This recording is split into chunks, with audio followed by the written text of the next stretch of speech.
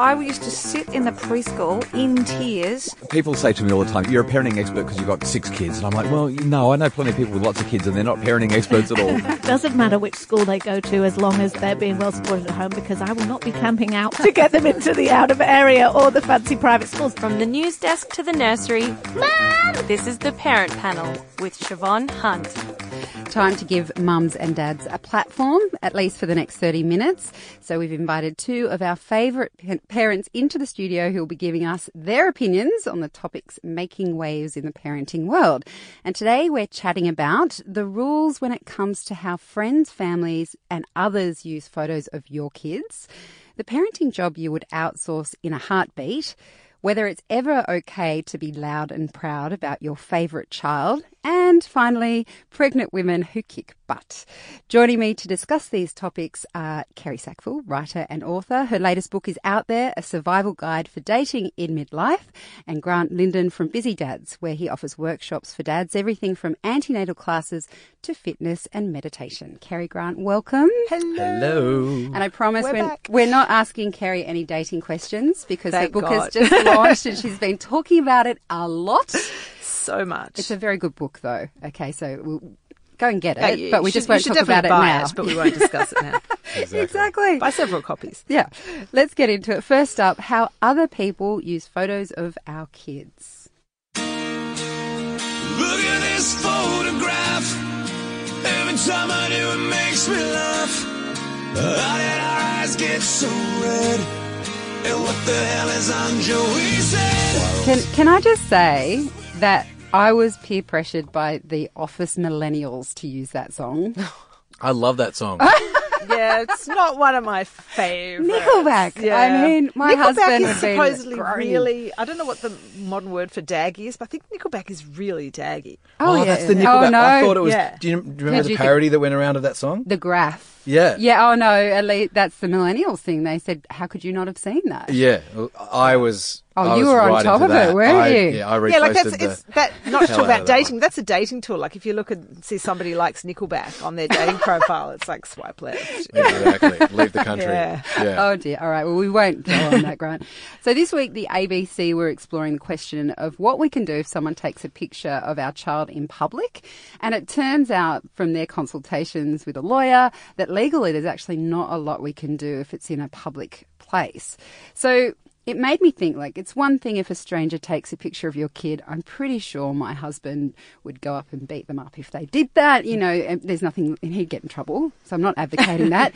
But what I kind of took from that was I think there's a much more intimate kind of everyday application of this problem. And that is that these days there are photos of our kids everywhere. People are taking them on their phones. They're all digital. And even if it's not, you know, maybe it's at a party, someone else's party, the parent takes a photo and they innocently upload it to Facebook, or it could be your daycare or your school. They generally ask you permission. Or at an event where it's something that's assumed once you buy your tickets that it's okay if photos are taken of your kids. Now, lots of parents sort of grapple with their own sharing habits, but I'm curious about what you do with others. Do you have rules and boundaries with how others use photos of your child? I mean, Kerri, I know this is a big thing for you This because is huge. I could rant on about this for a long time, and I'll try not to. I will try not to get ranty. I am really passionate about protecting kids' privacy online. I'm in the media. I have never posted photos of my kids, not even on my private Facebook page. I feel like I think kids have the right to narrate their own lives, like to curate their own stories. And it's very hard to do when there's already a digital trail that your parents have created for you. So because I'm known for that, because I'm known for quite fiercely protecting my kids' privacy and protecting others, very few people would ever, certainly my friends would not post photos of my kids because they know. The only times that my kids have appeared online is when they've been in a group photo at a party and the parent has posted it. And all I can do in that case is I just untag myself from the photo. I'm not going to make a big fuss about it. It would be very hard for other people to find them. But I would never post a photo of somebody else's child ever. What about school and stuff? I mean, social media, I think, is one of those things that people are very aware of. But once your kids' photos online, it could go anywhere, regardless of whether it's Facebook or your school's newsletter. I mean, do you have rules around that as well? Yeah, I do. And I have given permission for my kids' photos to be used at their schools, and you do sign permission slips. But the schools have pretty stringent rules about where those photos will appear, and they're only on the school newsletter, or they're shared to the school Facebook page, which is only accessible by other parents. And I'm that parent who, when my kids go on camps with other places, whether it's a drama camp or a music camp or a sports camp, I'm the parent who says, no, I don't want my child's photo being used. And so far there's been no problems with that. But I think very few people ask permission, and I think it should be routine that we ask permission. We ask permission of our friends if we take a photo of them. I would never say, okay, Chev, I've taken this photo of you, I'm just going to put online. I would always say, is this okay? Because chances are you'll look at it and say, well, you'd look at it and say, I look radiant. But other friends, often you post an instant photo, they're like, oh no, I look hideous, I want to change that. Yeah. But we don't think to include kids in that conversation. And we should, because they're too young. So we have to, I think, make that decision for them until they're old enough to have their own social media. But that's I know I'm unusual in that. Well, Grant, and I will, the thing you mentioned then about asking your friends for permission, I don't. I honestly don't.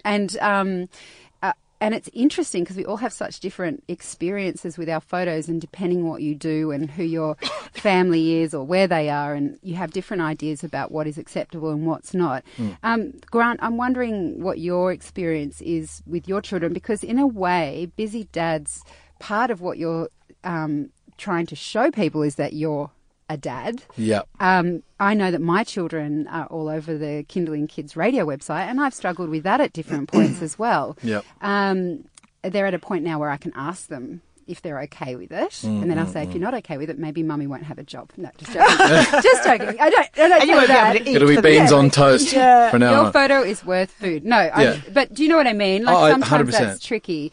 I listened to what Kerri's saying, and I think it's 100% valid, and I subscribe to a lot of that on a values basis, but like the way that it plays out socially and who I am in social media is a very different story as well.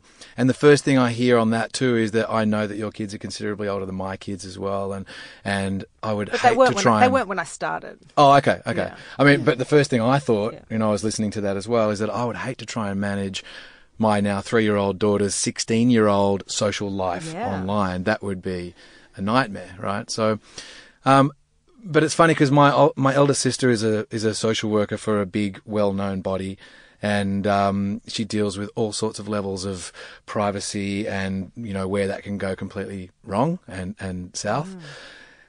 And I, for a period of my life, I was a photographer as well, and a portrait photographer, and I love the innocence of photographing children, and particularly in the nude, especially when they're your children.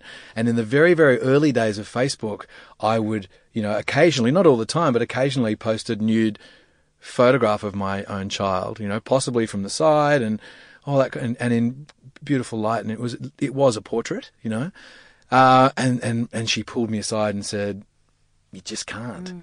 And you see it really innocently, and even kids in nappies, or even showing part of a bare body, that stuff gets doctored and I just really didn't think like that, it wasn't in my awareness. And then I really started managing, how my children looked in photographs and everything. And then, yes, slowly but surely, even more recently, I do ask, not all the time, but I do ask when not just photographs, but content, if there's a video I've made of like a soccer camp or something, or I'll ask, permission to put that online and all that kind of bizzo. So I Busy Dads is really all about sharing the family experience, and I'm really open about my family online, and I'll run into someone in a doctor's surgery and they'll go, oh, you're Busy Dads. And my child will either go, dude, I love that wave you had the other day at Bondi or something. So they'll be able to talk about something of the like. And look, it might be a bit weird, but I suppose it's a choice that I've made, and it's what I currently do,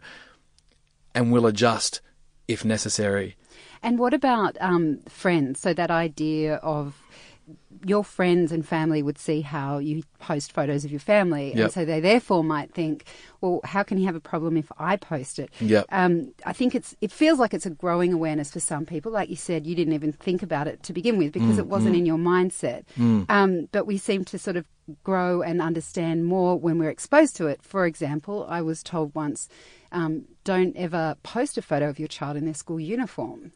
Absolutely. So, and that was something that, first day of school, the internet is awash with kids in their first school uniform. And I think what people don't necessarily understand how their social media trajectory is going to go. So, for example, when you started off, you wouldn't have the following that you have now. And I've seen people who are, bloggers who become quite prominent, and their kids are so visible and their kids are so easily identifiable. And anybody on social media knows we all have the occasional crazed fan, even those of us with quite low profiles, people who are really interested in us and our families. And it is so easy to go to that school and pick out that child. And there are children who are living in the media now whose parents have made a living from blogging or from being media personalities, and I think they're using the kids as props and as characters in their own narratives. And I don't think it's fair on the children to give up that level of privacy to feed an adult's career. And I get that it happens all the time, and so I'm not criticising you. I'm criticising. I think the whole of social media is predicated on this idea that we all share all of our lives, and there's been no generation yet of children who have grown up in the media in this way, who've grown up on social media. And it won't be until that first generation of kids comes to adulthood and talks about how it affected them to have, tens of thousands of fans because mummy's a blogger or dad's a blogger. It's... I think I'm really interested to see that as well. Like the first full blown, our kids having their kids with that digital, timeline as well. The other thing too that I think about is that, when social media started and Facebook started, it was almost like that same feel of the college friends finder thing, yeah, of course. And it was more intimate, and it was more, you'd only be friends with people who were your friends, as opposed to now it's the opposite of that. You've got people requesting you, all the Russian ones as well. But I think none of us could have foreseen how that would work out. How could we? Exactly. I think we'll revisit it in 10 or 20 years. Yeah, great. Yeah. I'm Siobhan Hunt. You're listening to the Parent Panel on Kindling Conversation, where we invite two parents into the studio to get their thoughts on the stories and events of the week. Today, I'm joined by writer and author Kerri Sackville and meditation and parenting coach Grant Lyndon from Busy Dads. Next, the parenting job you would outsource if you could.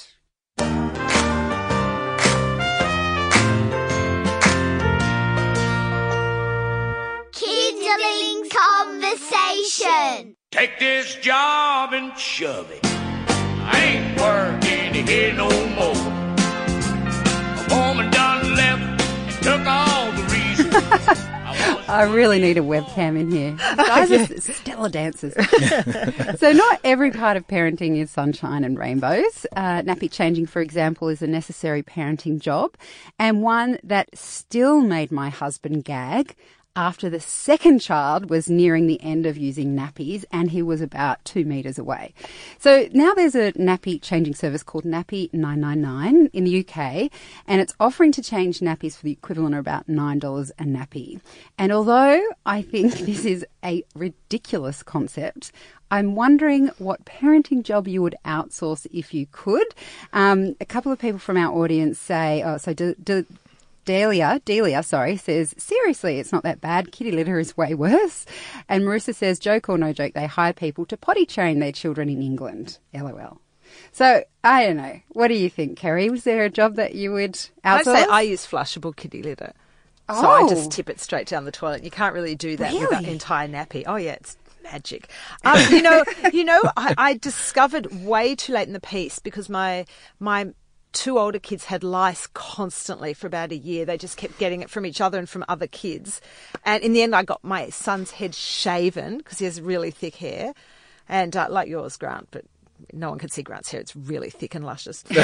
So I shaved my son's head just to get rid of it. I couldn't with my daughter. And I later found out there are services that will delouse your kids, which I think is genius. You take them like to a hairdresser and they do that hideous kind of hour or two Will they wash your combing and... Will they wash your...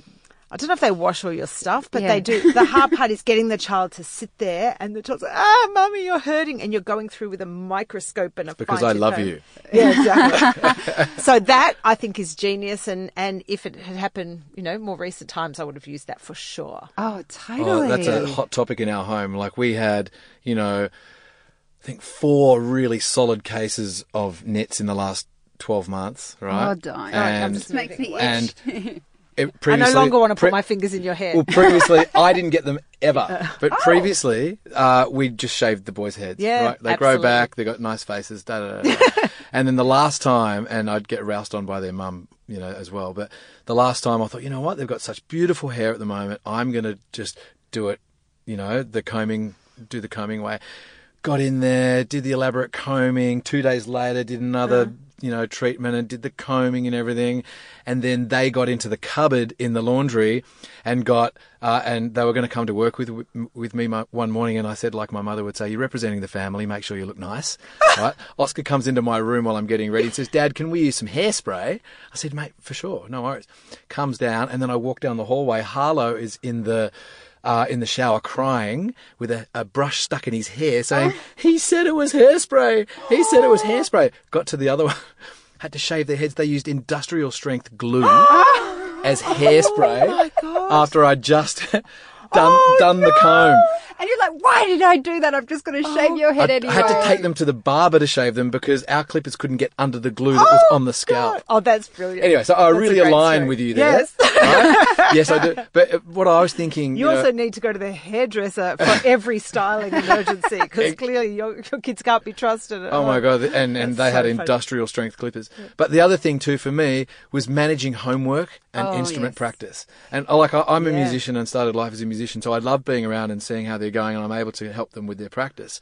But it is that it's a similar thing, the whinging from the combing to the whinging to the do I have to do the homework sort of And thing. a lot of schools do have homework clubs now, which I think is a great idea, where they just stay at school for an extra hour after school. And They do it in aftercare? Yeah, they do it in aftercare and Yep. have supervised They homework. don't do it in aftercare at my school. Yeah. Yeah. No, they need to. Yeah, they That's do. a great one. I hate Yeah. So anyway, reading that'd be my homework. thing, I didn't know. I couldn't think of what one they would be, and both of you have Yeah. stellar examples of parenting jobs I would outsource: knits and reading homework. Yeah. All right. yeah. Well, thank you for that. There you go. You're listening to the Parenting Panel. My guests today are Kerri Sackville, writer and author. Her latest book is out there, A Survival Guide for Dating in Midlife, and Grant Lyndon from Busy Dads, where he offers workshops for dads, everything from antenatal classes to fitness and meditation. Up next, is it ever okay to proclaim you have a favourite child?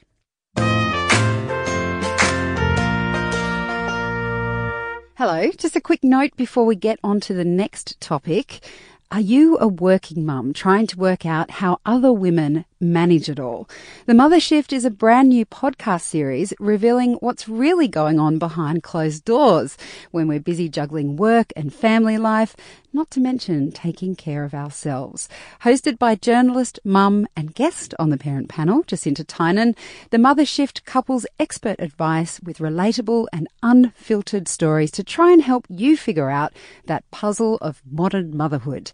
After this episode, make sure you go and check out the Mother Shift. There's even an episode where I dive into my own personal story. Woohoo! Okay, now let's get back to the Parent Panel.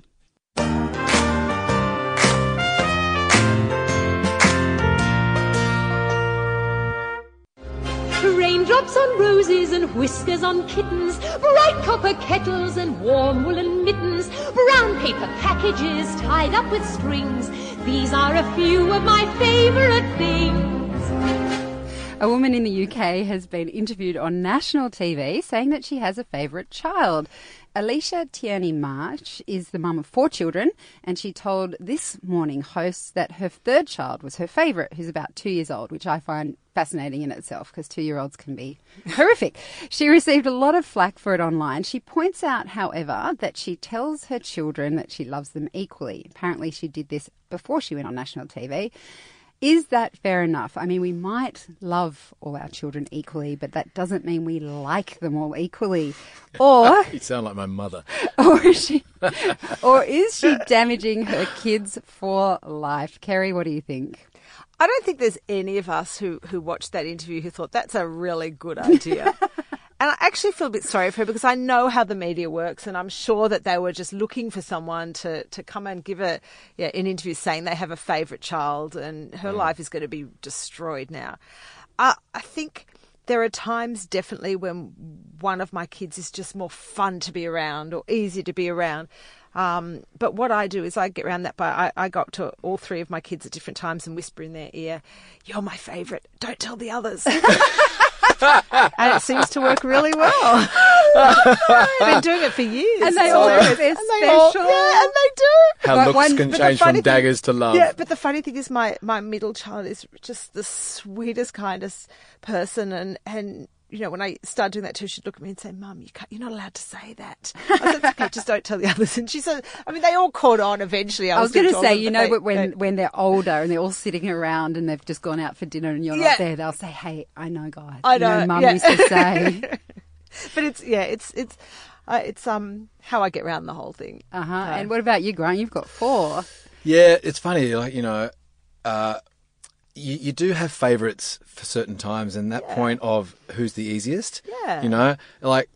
Because it gets quite mad in our house, with the kids being so close together at both ends. For me, it is about that. It's who is the easiest is my favourite at the time. And it's funny because my eldest just wants to be me. It's so gorgeous and adorable. And flattering. And flattering. Yeah, but look at your hair, of course. And he never got nits. He was be like Dad, never have nits. Great face for radio. And so with him, it is really, really easy because all I have to do is look at him and say I'm really disappointed with him. And he's into a world of shame, right? And I don't do it deliberately to do that. Not that Grant exploits that ever, clearly. But it's like the more challenging ones, like even my littlest 2-year-old at the moment is being super challenging. He's pushing boundaries like nobody's business, right? But when I have some time with him one-on-one and he's in that beautiful space of not having to compete or show off or prove, and then he's just hanging out and we're just being, and it's like he can easily be my favourite. Do you know what I mean? And when they show you that behaviour. So it's almost like the one that shows the most resistance in lining up with your expectations that then shows you just a glimmer of that beautiful behaviour could possibly be more your favourite because it's a greater contrast. Do you know what I mean? So... yeah. And when we talked about this in the office, not all of us have kids, but what kind of got us all talking was whether or not we thought there was a favourite in our families and how that impacted the way we felt. And the interesting thing for me is that my parents are about the most fair people you could ever meet in your life. Like, they would never overtly show favouritism. And yet I am convinced that my sister, the middle child, is absolutely my mother's favourite. And she'd probably be horrified to hear that. I've told my sister that millions of times. Well, that's if she's listening, Mum. Yeah. And if she doesn't hear, clearly it's proving your point. Because if your sister did a podcast, she would be listening. She'd be listening, that's my point. And totally. I'm just wondering, though, how we were parented often impacts the way we feel about these sorts of things. And I'm wondering if you had any experience as you were growing up in terms of thinking there was a favourite or not a favourite and how you wanted to parent in turn. Yeah, I didn't. I grew up with one sister and I never felt that either of us were favourites, but she was very ill for a long, long period of time, from the time she was about 14, and she died when she was 37. But I was always very conscious of the fact that growing up with a sister who had serious health problems and required so much attention from my parents, that sometimes I felt that there wasn't room for me to be able to have issues or problems or health concerns. And I know my parents did their absolute best to make me not feel that way, but that's just how you feel. And so part of what drives me with my 3 kids, and one of them has some quite specific needs, and then the other 2 have very different needs, but I'm always very conscious of giving each of them quality attention and making sure that one isn't getting more than the others. And the difficulty is, of course, that my middle child, who's the easiest, I suppose, who's the least high maintenance, I worry she'll miss out. So then I kind of come in and give her more attention because I want to make sure it's not uneven. Yeah, so I think we're all very highly motivated by what we perceived in our childhoods, whether or not that was true at all. Grant, what about you? I probably were you the favourite child? The favourite, yeah. Because I was just looking going, why am I asking golden He's boy, obviously I the know. favourite. well, I was the youngest and the only boy. Oh, there you go. So, what was it like being the favourite child? and it's funny because His skin glows, his hair shines. It was great. What do you think? Well, I think because my elder sister was ridiculously independent, and she was working almost full time in every spare hour in jobs before she even graduated from high school. And she transitioned into what we perceive as being adult life seamlessly, but she did have that, first child sort of world on the shoulders thing. So all the skullduggery that went down with my big sister that I was completely aware of and sometimes dragged into, right, was just so, no one would ever think that of her. Yeah. She was that person, right? Yes. So her attention was different. The attention she got was for achieving, and all that stuff, and excellence. And my middle sister, similar thing, she kind of got attention for all sorts of reasons, and she got in as much trouble as I did, and I was terrible, and at school I nearly got kicked out of school 4 times, and teachers hated having me in there. I got kicked out. Now, Grant, meditation teacher. I know. Well, I got kicked out of class before, as I walked in, a lot of the time. So, but then it kind of strengthened that relationship with my mother because Mum was the youngest, not the only girl. She had many sisters and a big brother. But she always used to say to me, "Don't try it." I wrote the book, and her and I clashed so massively because we were so alike, but that also, on the flip side, created a really, really strong bond, and I suppose I got away with a lot more as well as got a little bit more attention, and so. Do you still get it now, Grant? Well, my mum's not with us anymore, okay. but yeah. Until a couple of years ago, yeah. Yeah. So but just quickly, in my family, it kind of, it oscillates a lot, and because we're blended, I got 2 from my previous marriage and 2 from, our setup now, and we try and deliberately, we don't use the word step or anything like that in our family. And I think the kids do a really good job themselves of doing that blend and that bind. And I'm really proud of them for doing that for themselves. But that's a big step. I imagine that would factor into it as well in terms of wondering who's the favourite. Exactly. You're listening to the Parent Panel. We'll be back after this short break with a very important topic: pregnant women who kick butt.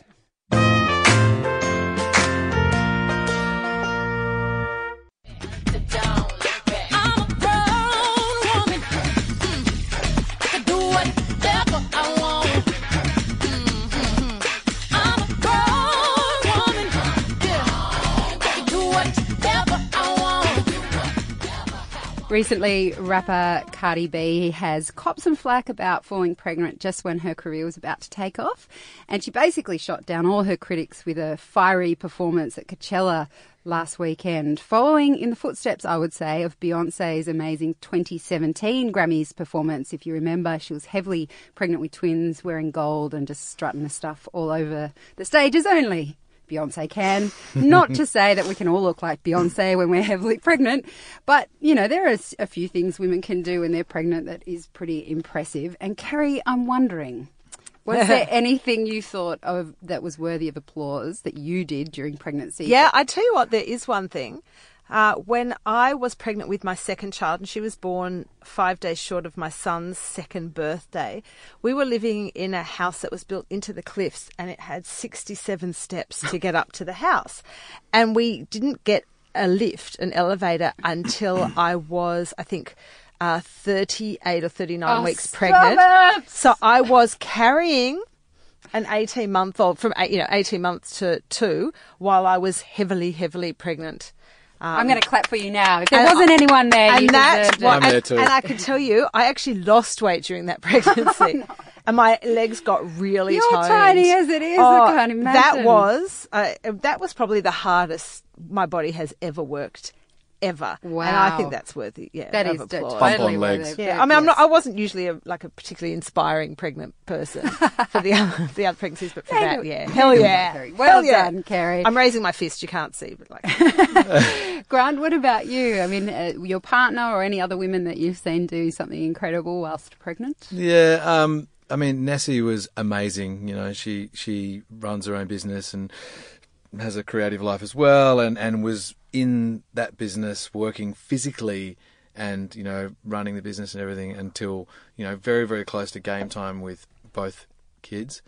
I do have some friends, you know, for me, it's a very, I find it's relative to the pregnancy. Some pregnancies just absolutely flog you and the whole thing's just like Everest every day, you know, and some pregnancies people ain't no thing, you know.